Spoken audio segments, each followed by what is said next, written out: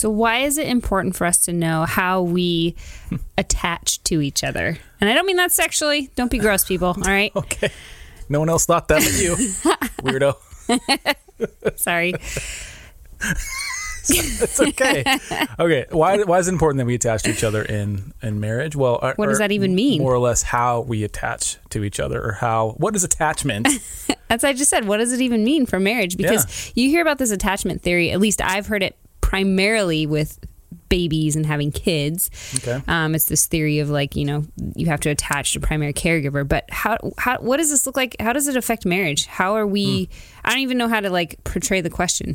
Yeah. Because it feels like there's a lot to unpack there. Yeah. Talking about family of origin and how brokenness has affected us and sin, right? But then how does the gospel transform us to be able to have a healthy attachment to our spouse, which then would cause fruitfulness and flourishing and all the promises of God from that point on. But where do we even begin? How do we recognize any of these broken areas of attachment within our lives already? Well, if you don't know what attachment styles are and you're listening to this, you're in the right place, because we're going to cover the 4 attachment styles, which actually tend to fit neatly on 2 axes, the anxious axis and the avoidance axis. So anyway, thanks for joining us, and we'll see you on the other side. Welcome to the Fierce Marriage Podcast, where we believe that marriage takes a fierce tenacity that never gives up and refuses to give in. Here we'll share openly and honestly about all things marriage, sex, communication, finances, priorities, purpose, and everything in between.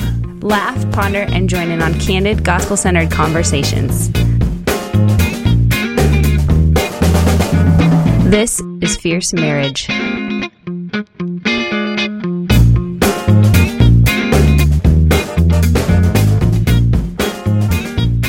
So ever since last episode, I think it was 2 weeks ago, I mentioned some words that sound like what they are. Oh no, you're not going to keep doing I know. this. I've been obsessed with this ever since that came to mind. I'm like, that was a revelation for me. We talked about the onomatopoeias, basically. No, that's bam. That's what that is. You're welcome. No, like crisp. Crisp is one of those words. Moist. All right, it sounds like what it is. All listeners cringe, and everybody gives us 1 star after that. Thanks, babe. I've had, and titillated was one too. Oh my goodness. No, the words that keep coming to mind are, they sound like what they are. Another one, it's supple. What do you think of that? How's that one strike? Okay, moving on. We're just going to lose all the ratings now. Okay, good sorry, job. One more. Listener, if you know one of these, 971-333-1120, text it in, because I'm obsessed with this. Supple's one of them. Last one, awkward. I feel like awkward is one of those words. These aren't a revelation to you because I've already run these past you.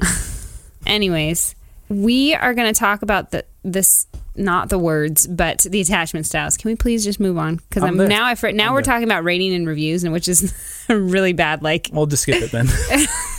Leave a rating and a review. Oh, in goodness. Your, but please Apple listen choice. to at least one full episode before you do that. That's all. That's my small little request there. Unless you're already over the moon excited about the Fierce Marriage Podcast. In that case, just go ahead and hit those 5 stars. Sure. All right. Okay, so that's the rating review piece. What else? Patreon. If you want to be a part of all of this, I don't know if you want to after that, but if you do find yourself on mission with us, which is, by the way, I like to remind our listeners, our mission, the whole reason we do Fierce Marriage, this podcast, our blog, the books, is to point couples to Christ and to commission them for the gospel. I can't get past this idea of what is it going to look like 30, 40, 50 years down the line if just the couples in the church that are already Christians, who call themselves Christians, are living on mission, truly living on mission, not nominal Christian lives, but missional Christian lives. What's going to happen?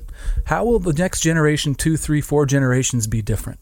How will our countries be different? So if you want to be part of that mission, that's the whole reason we get up out of bed in the morning, that and raising our babies. That's where the real change happens. Yes. Where we believe. If you want to be part of that, go to patreon.com/fiercemarriage, patreon.com/fiercemarriage. There's lots of stuff there, good stuff for you to get if you're part of it. If you are new to Fierce Marriage, we do like to joke around a little bit. Kind of the laughter keeps everybody happy and keeps things moving along. Typically, we usually have an office reference if you didn't talk about it. Nugget. It would be just joking, and now you're making it weird. Okay, well, I'm trying not to. I'm just trying to keep people on board. 2 on the nose. Sorry. All right. Moving on to our topic of discussion. We are going to talk about attachment theory and attachment styles, as we've mentioned before, because we did some research on this and Ryan was talking about it and we were like, what does this even mean? And it is a big topic in relational psychology, I guess, if you want to say that. But we started thinking about it and how it takes into consideration, right, your family of origin and the brokenness that maybe you've experienced and how that affects your marriage, which is what we've been talking about. But also enter the gospel, right? Then we've been talking about gospel-centered marriage and how does that change and transform and renew all of these areas of brokenness. And if our attachment styles are broken, if we have had sin, affect our lives, then how does the gospel restore and renew that brokenness? And then in our marriage, right, we have it's this grounds for sanctification and experiencing covenant, knowing God kind of intimately. And also, how do we know another soul intimately in a healthy way? How do we attach in a healthy way to another soul? That's a hard thing to do.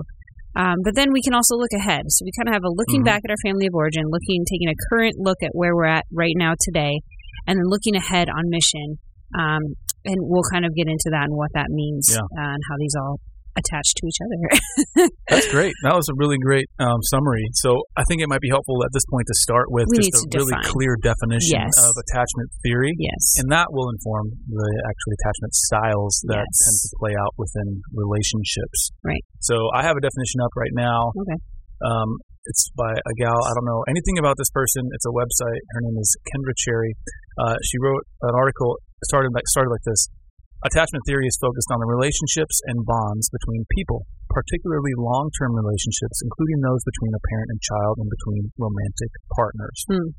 Okay, so there's a whole group of psychologists, of probably anthropologists, sociologists, I don't know, people with ology in their title. That study people, and relationships, And they're studying they're studying how humans basically attach to one another. Right. I have another definition actually by the Gottman Institute. It says attachment theory describes how our early relationships with a primary caregiver, most commonly a parent, creates our expectation for how love should be.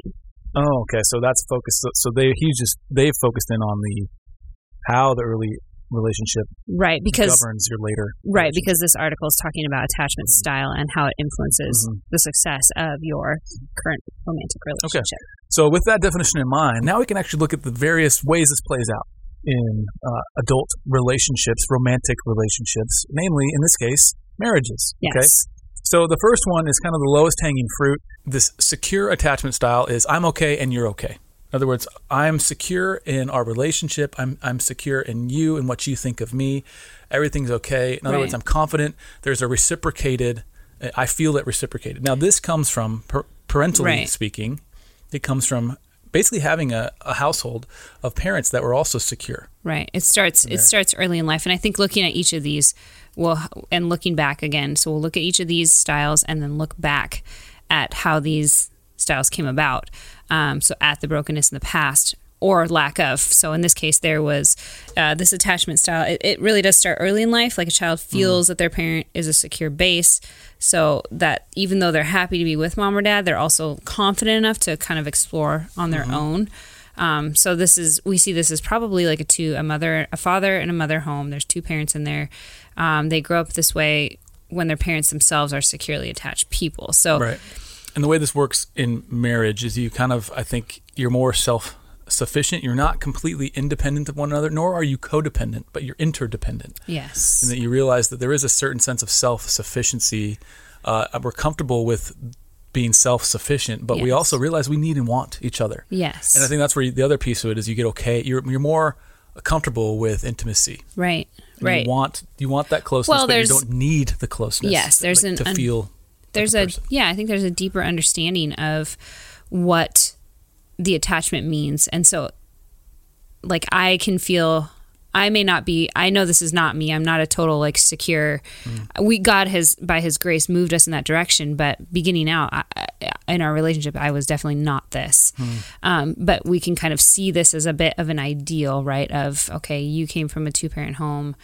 These are the things that, we want to look at in the future of this is what we are valuing and what God essentially has set forth as the design and purpose for marriage and family. So I would say that this is probably, I was very blessed in that my parents were very clear that I was loved. They were clear that me and my brother, I only have one brother, that we were loved differently, but the same amount, equally, if that makes sense. I mean, that we weren't the same, but we were both loved. Mm-hmm. You know, so that was something that was really pivotal for me as a child. I also knew that my parents were committed to one another. Mm-hmm. That even when they fought, I never worried that they were going to get divorced, and I think, or that they were going to somehow turn it on us. Mm-hmm. Right, and they did, and you know, nobody's perfect. We weren't abused as kids or anything like that, but there's definitely, like, you know, we were on the receiving end of maybe their anger or frustration or whatever. Sure. But still, in general, I think this is probably my right. You're trusting. You're independent, but we're close. You're open. You can really, like, I think you express your affection in more confident ways, whereas sure. I'm not that. Well, and some of that's personality, right? You have to take into consideration a lot of things. But I think the important piece here is that we're seeing kind of the ideal and what can happen, the fruit of what happens when the gospel is at the center, or at least pursued to be as at the center. Yeah. And I will say this, that I'm not emotionally intelligent in a lot of cases. Like when I get frustrated or angry or hurt, I don't always know how to articulate or identify those feelings. And so a lot of times I will slide into an avoidance. I tend to be more dismissive than anxious over things. Like I'll just compartmentalize it. I don't get anxious over it, but I will dismiss it. So that's the next one, actually. Let's talk about dismissive avoidance, which here's a quote from, it's actually an article that's about the show How I Met Your Mother. And it's incisive because there's two... they use the characters to really illustrate the points. Yeah. So different styles. In general, this is dismissive avoidant attachment styles. People who have the dismissive avoidant attachment style find it uncomfortable to get too emotionally close to others or to fully trust them. Mm-hmm. And initially, you tended to think that this was you, and then I think as we moved on, you realized that it may not be fully. Just a little bit, but not as much. Yeah. So what's more on this side? So I feel like if you had a childhood that was maybe a little less stable, a little less, like what I just described. Or maybe you had a 2-parent home, but the gospel's not in it. Christianity was not a part of your upbringing. Right. So there might be this inability to feel comfortable with emotional intimacy because, 2 parents were there, but you were like, well, they were just kind of existent and they took care of my tangible needs, but emotionally it was difficult to connect, I think, at a more deep and meaningful level. So the result can tend to be that you pull away from being close with others, right. Or if you feel hurt or rejected, again, you pull away. I think what I found helpful to consider is that even if this is your tendency, it doesn't mean you don't want to feel close. Exactly. It just means you haven't yet figured it out. Right. Or that you struggle with, it's not your natural style. Right. Now, each one of these, and maybe it's a good time to pause, is each one of these doesn't mean that this is just you're doomed to whatever your tendency is. That's why we're going to talk about how the gospel really does inform this aspect of our relationships, of our lives. And it can transform our hearts and our minds. But anyway, let's go on to the next one. Anxious, preoccupied attachment. So as we get into these, it's helpful to think about them on a matrix. Okay, so if you think about an XY axis, you've got on the X axis, you've got anxiousness or anxiety. All the way to the left, okay, it's the flat part. You got low anxiety on the left, and then on the right you've got high anxiety. And then on the y-axis you've got avoidance, and you've got low avoidance at the top and high avoidance at the bottom. So each one of these quadrants represents an attachment style. Secure would be low avoidance, low anxiety. Let's see, where do we place each one of these? Anxious, preoccupied, or dismissive avoidant would be high avoidance, meaning I'd rather just compartmentalize it, isolate myself, and I have very low anxiety. I'm not worried about it, but I'm just avoiding it. Mm-hmm.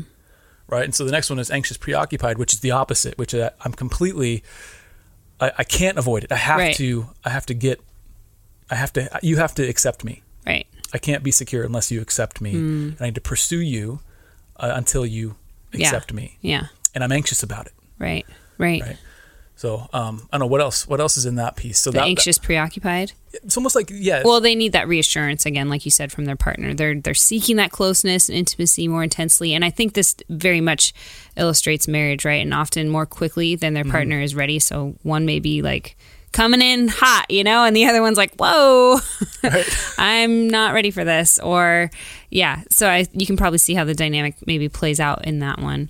And the last one, if you're okay moving on to that one. Sorry, one word that comes to mind with anxious preoccupation or preoccupied is clinginess. If someone's really clingy and you can't figure it out, I feel like a lot of... What are you trying to say right now? Just kidding. I'm not clingy at all. Okay. If you know me, I'm not. So as a young middle schooler, I had this... I'm sorry, I'm going to talk about an ex-girlfriend at this point. Ugh. You're still my first wife. It's okay. Not funny. If you ever want to throw your spouse, by the way, just introduce them as your first wife, your first husband. Big failure. I was dating this girl. It was 2 months. It was a 2 month middle school. Come on. How much dating is actually happening? What does that even mean? We all know it was silly. Okay, don't gotta rub my nose in it. You brought it up. 2 months. I was seeing this girl. That even sounds weird. Went out with this girl. We were a boyfriend and girlfriend. I asked her to go out with me, and she said yes. And I was. What does that even mean? And after about a month and a half, she just lost interest, and I became totally the clingiest rejected? person. I was anxious, preoccupied. Oh, little anxious Ryan. Why? Okay, why? What was your identity, son? It was she had become an unhealthy portion of my little 8th grade identity. What does she want? I felt confident because this girl had expressed interest in me, and it meant that I was valid. I was valid as a human being. That was all the rage. Like all in that age, you have to have a boyfriend or a girlfriend. I know. Some guy asked me out like twice, and I was like, sure. And I was like, what does that even mean? What do we do? And then like 5 days later, I was like, nah. You're so metal in that way. That's awesome. I was just like, this is weird. And so I became really clingy, and I was anxious about it. I had to, and the more clingy I became, the more she pulled away. And you can see the vicious cycle that probably happened, which ended it very quickly. But if you're married, you can't end things like that. You can't end things like a middle school relationship. Yeah. Yes. It's Bam. Very true. You're in a marriage, not a middle school. You didn't ask your spouse to go out with you. You should, though, if you haven't done that. Yeah, that's true.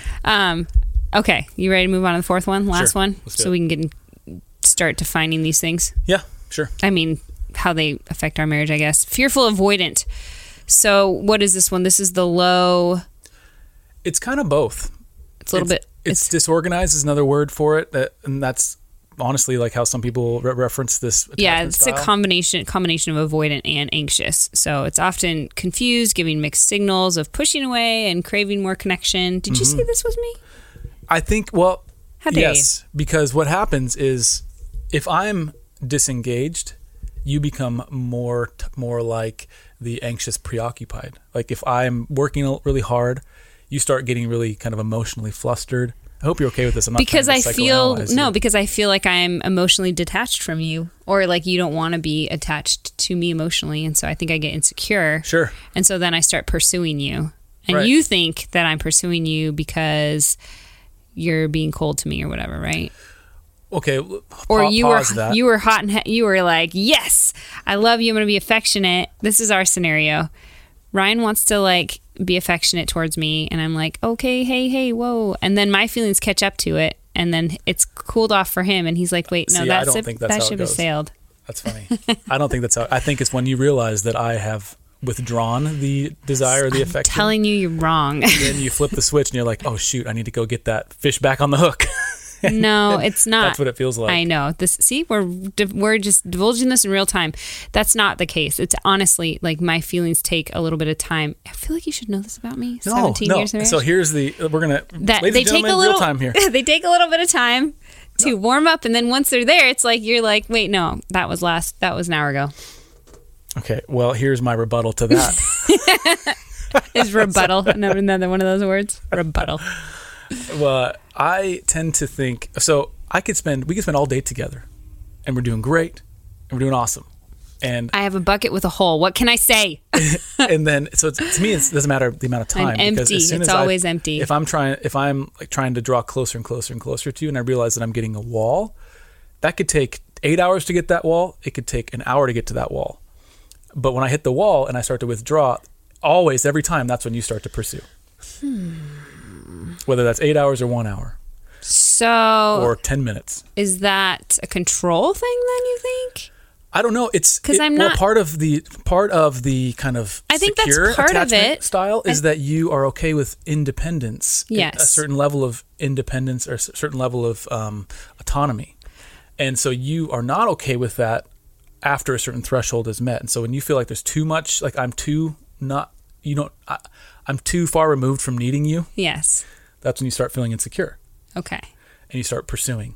Okay. And so the anxious, preoccupied side kicks in. Okay. Or the, And I can see that. I think, honestly, the Lord has brought me out of that, though, in a lot of ways. Can you give me any credit with that? Absolutely. No, because I'm not trying to put you under the microscope, although we just did. But also, if I'm pursuing you and you're not having it, that's when you start to check out and you start to not push away, I feel like, but just don't engage. Yeah, that's because the avoidance piece. Yes. And part of that, the dismissive avoidance, is my tendency to pull away. I root it back into my childhood of being hurt and rejected in a big way as a kid, going through my parents' divorce at a very impressionable age. I think it was 7 or 8. So I think that there's still residue of that there, and so we see that in our marriage, which is a good kind of jumping off point right into marriage a little bit. Sure. Of how we can talk about, a little bit of my brokenness, and just go to Family of Origin if you want to hear the episode about our upbringings and whatnot. No one knows what that means. You got to go. Sorry, my Family of Origin is where we've come from, our experience from like being born to today. And no, I wasn't referring to that. I was saying no one knows what go to Family of Origin means. If you want to find that episode, go to fiercemarriage.com/podcast and you can search in the search bar Family of Origin and it should come up for you. Yes. That's how you go to Family of Origin. You can hear both of our stories. Yes. So I'm here to fill in those gaps. You're welcome. Thank you. I'm like, where am I going now? Real quick, before we segue into that, we're going to talk about how this plays itself out and how the gospel is kind of our help in this. I don't mean to put you under the microscope. I really don't. It's fine. I'm secure. Okay. God is good, and I. See, you're all 4 of them.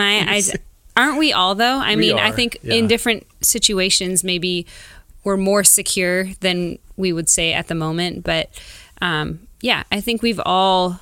We're flawed human beings. We are broken. We fall short all the time, right? We are sinners. And so there's going to be some anxiety. There's going to be some avoidance, some disorganization, some dismissiveness, right? That we have to deal with. And so how do we kind of change that style? And is that our job to change it, right? Like maybe it's, we're recognizing it, but then here's where the gospel enters. Like we're recognizing, hey, yeah.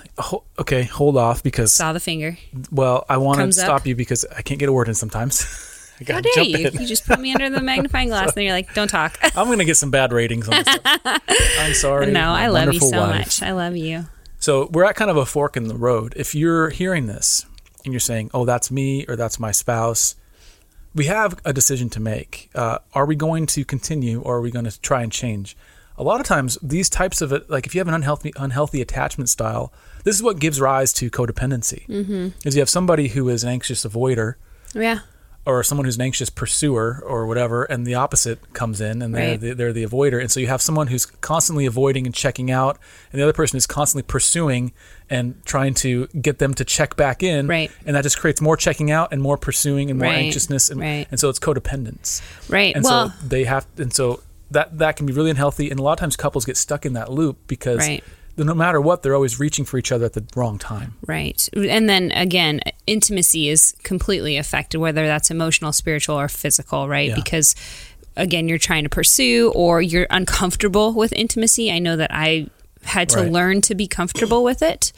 And it took a while to be able to understand that, sex is good and it's for our marriage. You hear the words, but the weight of those things was hard to translate into the bedroom in some ways. So I think that we have to identify it, and then how do we allow the gospel to come in and shed light and to lead us and to sanctify us? Because like I said, at the beginning of our relationship, when we all think we're perfect for each other, right? We then step into marriage and we figure out how broken and unattached and our inability to attach to each other, how great that chasm is, especially outside of Christ. Like, he is the model. He is the author and perfecter of our faith. And it's in our faith that we are able to begin knowing what it means to have a loving Father, a heavenly Father, if we did not have a loving earthly Father, right? This is where we learn about our identity and how we are made secure in Christ before anything else, before anyone else. Yeah. And it's here where we learn God's design and purpose for marriage and the biblical definition, right, of covenant and love. What do those mean, and how do those springboard us into a healthy attachment? Yeah. With each other. It's letting God's word shine its bright light into our hearts and into our lives and into our pasts to build that bridge from codependence, unhealthy attachment styles, to interdependence and healthy attachment with your spouse. Right. Because we're not called to be detached. And that's like marriage is there, and there's a oneness that is biblical. Right. And it's interdependent oneness. Yes. It's not codependent. Well, and I just want to jump in right there and say that, like, marriage is not a commandment. It's not like a promise of God. It is a blessing, I think, and a gift. Yeah. But not everybody is called to it, like we see with Paul. So I don't want to put that pressure out there on anyone. I mean, like we see how Paul is single. Yes. How the Apostle Paul is single. Yes. Man, I gotta finish my thoughts. Well, I'm just in your head, so it's cool. I appreciate that. I'll be the bridge. I appreciate that. So, one more thing that the gospel does, and I just want to touch on it, and we can keep talking about this a little bit more. But in terms of attaching, when they talk about the attachment theory with children at a young age, and then growing up, there's this. It's basically the caregiver is proving their love over and over again, right? It's you have a baby, you have a newborn, and they are at certain stages, they could care less who's holding them, right? Yeah. The newborn's like, I don't care, whatever. I'm not hungry, I'm not wet, so I'm good. I'm just sleeping on whoever I'm on. But at some point, which is like kind of where our 15-month-old is, they start preferring a certain person because they've spent a lot of time with them. They have they have a lot of trust built up with them, and a lot of so the thing I think I'm trying to get to is that Christ is our proof of love. He is the one that we can constantly go back to, his model, his life, his death, his resurrection, everything about him, and everything that was said before he came is proof that God is a loving Father. He is patient. If 1 Corinthians 13 defines love, and if God is love, then therefore God is patient. He's kind. He's long-suffering. He is trustworthy. He is the one we can attach to and look to on how to model that healthy attachment that will, in turn, ideally, right, keep our marriage covenant together, and not just by threads and strings, but by chains that are unbreakable by anything in this world. Yeah. It's unreal. As you're talking, I love how your brain works. It's so true. Okay. I just want to reiterate it. Our children are learning, we're proving our love to them over and over again. And then at some point, they start to feel more independent, and that secure foundation gives them a place to then move forward go about the business of becoming a little child and becoming an adult. Mm-hmm. That's parenting 101, right? Well, you're saying that God has done the same thing to us, that Christ is our proof of God's love. Jesus himself says, be born again. Right. Okay, so why does he use that analogy? Like, the more I dive into family, the more I dive into God's word, the more I realize how profound the model for the Christian household, for the household, and how the gospel is a representation, is represented in the Christian home. Mm-hmm. And the idea of being born again into a new identity, a new family, and having new life. Yes. I forget where it is, but it's the whole idea of being dead and brought to life. Mm. Vodi Bakum talked about it. Thematic throughout the scriptures. Well, yes, it is very thematic. But he talked about how you were not born because you decided to be born to your parents. Right. It just happened. Right. You had nothing to do with it. And it's the same thing with our birth into Christ's family, into God's family. We're born again out of nothing, out of death. We're brought to life, and that is the foundation of God's proof of love to us. Now the problem is we will oftentimes buy that I mean, we'll believe that. I don't want to say buy it because it's the truth. We'll believe that truth, but it won't fully permeate. Like, it doesn't actually inform every. In other words, we attach ourselves to the hope of the gospel, but the help, it doesn't work its way into every little deep. I would argue it's because we don't continually go back to that well of hope. We don't continue to go back to the living water, the bread of life. We continue to. We say, "Oh, I got this. I got this cup of water. It was good. The living water was good. I'm going to go out and live my life." And it's like, well, you're going to be thirsty again. And if we don't understand that about our current sinful condition, then we're going to just consistently come up to the living water parched, which we should anyways. But I'm just saying, we can live, I feel like, a hydrated life on the living water of Christ, right? And our marriage can be, even in the darkest moments, fully dependent on the living water, the bread of life. And so we're not disqualified in any way if we are going through hardships. Yeah, it's profound. So now how does that revelation, that truth, that we are born again into God's family by the blood of Christ, resurrected spiritually. Last week we talked about the resurrection being the core of the gospel, and how our spiritual resurrection is our salvation. Yeah. And how it gives birth to a new heart, a new mind. I think it gives. Does that truth filter down into these faulty right? And off the stuff? cuff, I think we can just say, we can look back at our lives and see the brokenness, and yet look at Christ and know that He is sufficient and enough, and He is faithful to work out my inability to attach to you, my brokenness that is keeping me from a healthy attachment to my husband in whatever aspect, whether that be intimacy, whether that be through our communication, or our lack of, being able to resolve any sort of conflicts. I think that we can hinge all of that weight and brokenness, inability, whatever, on Christ. And so the gospel changes everything in that there is purpose and design, right, for marriage. Wives were called to be fruitful vines. We have this, children that are olive shoots, right, around the table. And what passage is that? Where's that? Is that Psalm 128? Yes, I think it's fruitful vine and the olive shoots.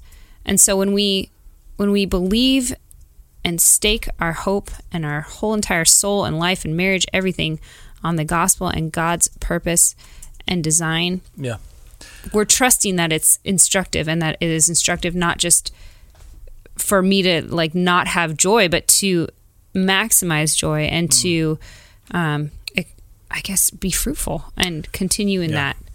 So what I want to do here is take a moment to I want to read that passage because that's one of my favorite passages. I know, it's a good one. It's Psalm 128. We'll read the whole thing. It's only 6 verses. And then I want to look at each one of these 3 attachment styles besides secure. And I guess just talk through how the gospel is the beginning of the path toward security. Right. Now, I do want to add a little caveat to what you just said. If you had a history where you were abused severely and you're just afraid and you have an attachment style that is reflective of that, I don't want it to sound like that as soon as if you could just believe harder, then all of a sudden you'll not have to deal with that. No. That's not biblical. It's not what we're trying to say, and I certainly don't want to come. That's not a place of hope. That's a place of, I need to pull myself up by my bootstraps even more. What we're saying is that the God we serve, we can go to. He made a way for us by Christ dying on the cross. Relief, right. Even if we don't feel relief from our insecurities here in this life, we can cling with hope. Yes. Like Abraham, the whole ask of God for the covenant He made with Abraham was faith. Right. Right. Faith that a 90-plus-year-old man, I can't forget the exact age, but way too old to have kids, that God would somehow make them into a mighty nation, make him into a mighty nation. It was faith, and it was credited to him as righteousness. So it's not the strength of our faith, but the object of our faith that determines the outcome. Right. And what you're saying is we have an immeasurably secure object of faith, regardless of how insecure our faith can feel at times. Right. And the research does show that the disorganized attachment, I think that was the 4th one, it's the one that tends to develop from abuse, trauma, or chaos in the home. Basically, you learn as a child to fear a caregiver, and you have no real secure base. So another word for disorganized is fearful, avoidant. Right. I think the fearful, avoidant. Yeah. So let's read 128, Psalm 128 here. Blessed is everyone who fears the Lord, who walks in his ways. You shall eat the fruit of the labor of your hands. You shall be blessed, and it shall be well with you. So this is, pause real fast. It's painting the picture of somebody who is following after the ways of God, right. The law of God. Fearing the Lord means that I have a reverence for him, and I follow him. I obey him. He is God. I am not. Right. Okay, so this is the outcome of that healthy orientation in the universe. Right. Saying, I'm not God, he is, and he deserves all my worship, all my service, all my praise. Okay, so out of that, the psalmist is projecting in a way. So verse 3, your wife will be like a fruitful vine within your house. Your children will be like olive shoots around your table. Behold, thus shall the man be blessed who fears the Lord. Verse 5, the Lord bless you from Zion. May you see the prosperity of Jerusalem all the days of your life. That's the city of God, the kingdom of God. May you see your children's children. Peace be upon Israel. Again, so that's this place of this foundation of fearing God, of health, right? In Ephesians 6, what is it, 4? Mm-hmm. I'm going to look it up real fast.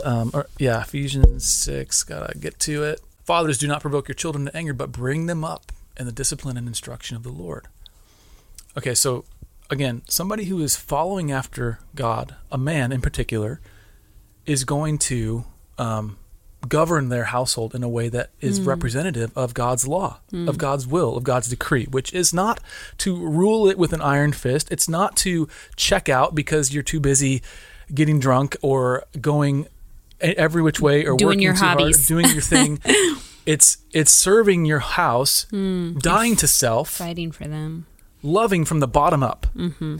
And so that's this picture of fearing God, following his law, submitting to his way, loving him in it, and being desirous of him and your family as a result. And when the man does that, the result is a wife who is like a fruitful vine. You start seeing the results of a man stepping into that headship, restoring that leadership in the home. And that truly is an act of God. Like, I can't make Ryan lead. He has to follow. The Holy Spirit has to prompt that in him. So if you're a wife whose husband is not stepping into that headship, what can you do right now? You can pray. Yes, I want to add. I know what you're going to say. You can't change your husband's heart. I know that, and I think our wives know that. Okay, that's true.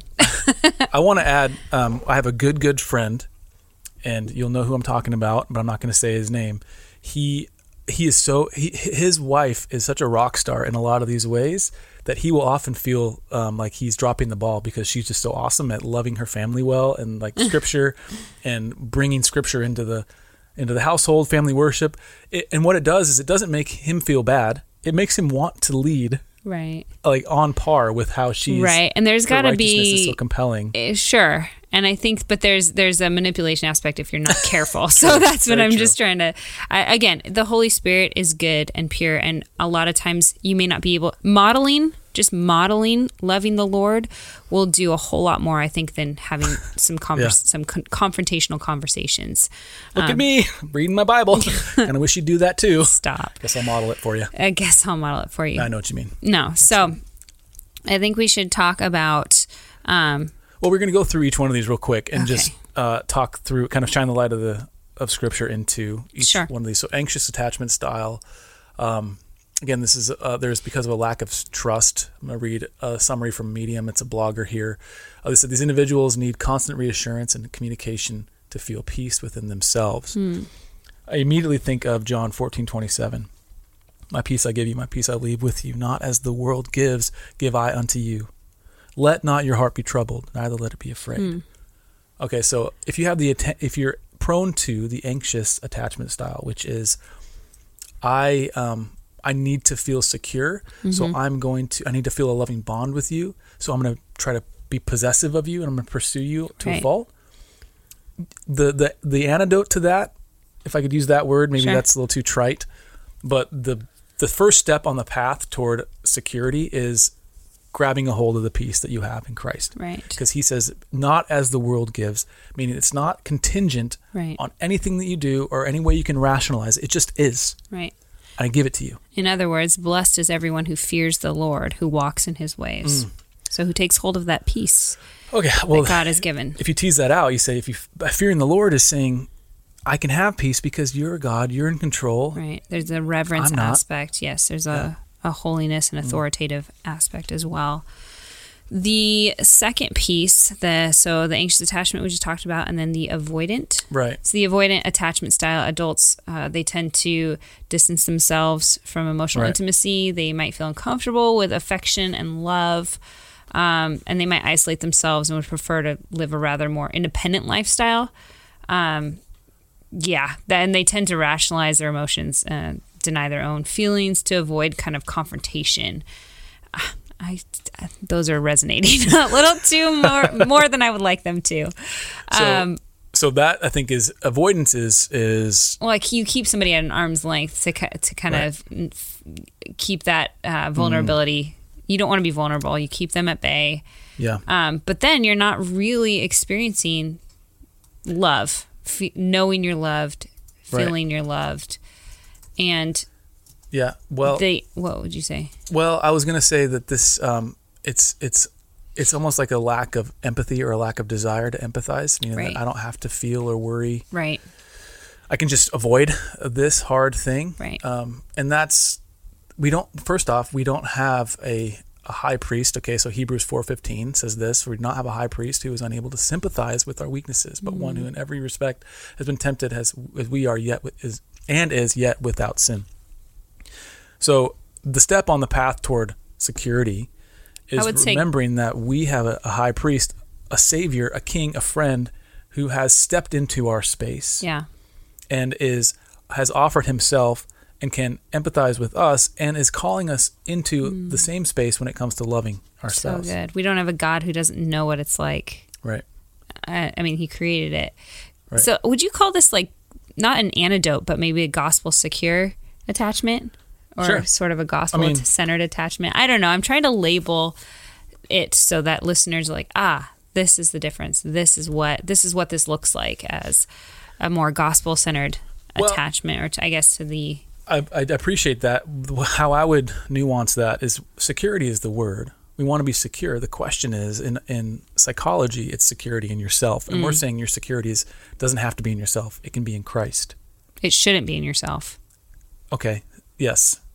I agree. Okay. It should be in Christ. Yes. And that security is so much deeper and more secure than whatever security we can muster on our own. Yes. Very well said. Gospel-founded security feels like, or gospel-centered community, like you said, awesome. Feels like a good way forward. All right, the last one. Yeah. Fearful avoidant attachment style. They have difficult time connecting with others, and they crave intimacy while wanting to remain independent. So it's kind of like this back and forth, right? The dysfunctional, hey, I want you, but I don't want you. It said this was the combo of they share the anxious and avoidant attachment styles. And they just tend to have that push-pull dynamic. They want to feel close and love, but they also want to avoid any feelings of intimacy at the same time. Yeah. Because obviously then there's some vulnerability that's probably happening. And so, you can see how that all plays out. Yeah. And so I think I would say the pushback on this, or the antidote, or the gospel-centeredness, would be when we actually look at love and how love, the definition of love in 1 Corinthians 13, that it is... It's trustworthy. Like love it's patient, it's kind, it's long suffering. It's ready to be there, no matter what. And so if we are subscribing and we are believing that this is the standard of love, this is the plumb line of what love should be defined as, then what I'm perceiving as love, I can recognize that might be a lie, and that I'm pulling away from something that maybe is not truth. Does that make sense? I think so, yeah. Well, I was trying to look up a verse because of this. I mean, we can be pulled. We can, at the same, you could love me how God calls you to love me, and I could still pull away. So there's truth in that as well. Yeah, and that's, I'm just trying to think, that's been my tendency in the past, where I know that you're trying to love me well, and I'm pulling away because of my own insecurity and sin. And then, yeah. Well, when we have our secure base, right? Yeah. So this fearful, avoidant, like disorganized kind of attachment, they have no real base of security. And so there's this constant, like, I imagine jumping back and forth. So if you don't have a real base of where you're anchored, then you're going to be jumping back and forth between things. And so here's my pitch and here's my step on that path towards security. Yes. Okay. So Psalm 42. Mm-hmm. I love this one too. Man, I've just been in the Psalms lately. This one just rocks my face off because I love the ocean. Have you ever been in a wave? I know you have, but I'm talking. Have you ever been in a wave and just been completely and utterly taken over by it? Yes, so scary. And you're a rag You're doll? probably like, yes, this is awesome. No, we were on vacation a few years back. We went to Hawaii. And that's the place where I get, And I got just manhandled you do. by this yes. It's wave. wide open ocean. Pounded into the Yes. ground. Like, legitimately injured myself. Anyway, I take great solace. That's the analogy the psalmist is using in 42, and I love it. It says this: "My soul is cast down within me." So the psalmist is in turmoil. There's a few in here in this series. I think it's 42, 43, maybe even 44. My soul is cast down. That's this language he uses. My soul is cast down within me. Therefore, I remember you from the land of Jordan and of Hermon, from Mount Mizar. Deep calls to deep at the roar of your waterfalls. All your breakers and your waves have gone over me. By day, the Lord commands his steadfast love, and at night his song is with me, a prayer to the God of my life. I say to God, my rock, why have you forgotten me? Why do I go mourning because of the opposition of the enemy? As with deadly wounds in my bones, my adversaries taunt me, while they say to me all the day long, where is your God? He's reminding himself again, why are you cast down, O my soul, and why are you in turmoil within me? Hope in God, for I shall again praise him, my salvation and my God. I love that picture of being completely awash in the grace of God, that you couldn't stop it if you tried. And so that's what that's what comes to mind. In this fearful, avoidant attachment style, is that being kind of the antithesis to this is God's steadfast love. Yeah. It's the opposite of steadfastness. So good. Yeah. Bouncing back and forth. Well, and I think too, I think it was Cliff, somebody said in our little like home church group, he was saying that grace is kind of twofold. There's grace for your sins that you've committed, and then there's grace for the sins that have been committed against you. And so if we look back at, our family of origin and maybe some sins that were committed against you, whatever that looks like, we can offer forgiveness. How? Because of the grace of God, because of the extent of forgiveness that God has given to us. And we can only do that once we understand that, right? Yeah. And so I just want to, I think, place that out there so that we're not stuck in this, well, this was my upbringing, I'm hurt, this is where it all comes from, there's no moving forward, like, I don't even know where to begin. Well, we can first have hope in Christ. We can first have hope in the gospel. Working that out may take a counselor. It may take a pastor, like a Christian counselor, a pastor, someone walking alongside of you to help you see the path more clearly. But to understand, right, that there's grace. There's grace for the sins that you have not even yet committed, right? There's forgiveness there. And that is the gospel. That is where we can hang our hat. The resurrection of Christ, the coming of him, it's life-changing and it's marriage-changing. There's nothing that compares to it. Can I, because I'm picturing the wife or the husband listening to this thinking about their own maybe attachment style and their own family of origin and how it's affected them, but also their spouse and how their spouse's attachment styles affected them. And maybe the faults are there and they're probably on full display. So I think that's the spot where I want to just add to what you were saying, is that this can inform how we love each other. Yes. Like, I can see your family of origin. I can see you maybe pulling away or closing off or pursuing. And I can, instead of just doing what I would naturally do, I can meet you there. And so if you're listening to this thing, how do I connect with my spouse? How do I get through to them? I'm saying, like, maybe fill that gap a little bit, right? Yeah. Obviously, if they're pulling away from you, you can still pursue, because you have been pursued in Christ. Right. If they are clinging to you, you can be gracious toward them. Yeah. And pray for the Holy Spirit to open your eyes to that, because sometimes we just aren't seeing it. And so, God, I pray for the opportunities to see how I can love my spouse and meet them where they're at. So, speaking of prayer, we should pray because we're up against pushing it. Why don't you pray this week? Okay. All right. God, thank you so much for your goodness and your grace. Thank you for psychology that helps us understand how we can attach to each other, putting words to things that we can't always express. I pray that these would be tools in helping us understand where we've come from and the brokenness of sin in our lives, but more so the grace and love and sanctification and redemption and hope that you have for us, God.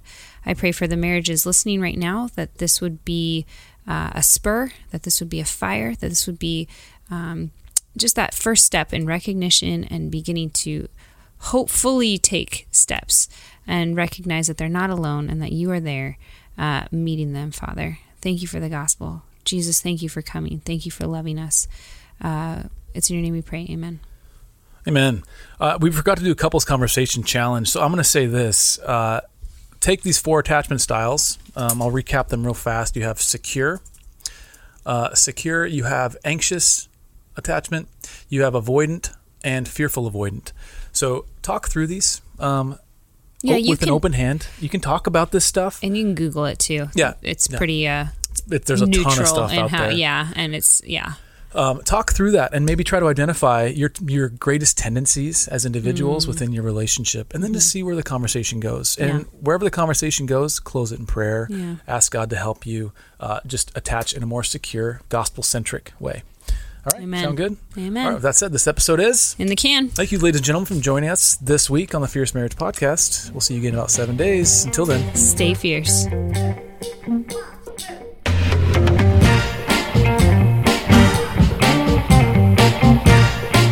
Thank you for listening to the Fierce Marriage Podcast. For more resources for your marriage, please visit fiercemarriage.com, or you can find us with our handle @FierceMarriage on Facebook, Instagram, and Twitter. Thank you so much for listening. We hope it's blessed you. Take care.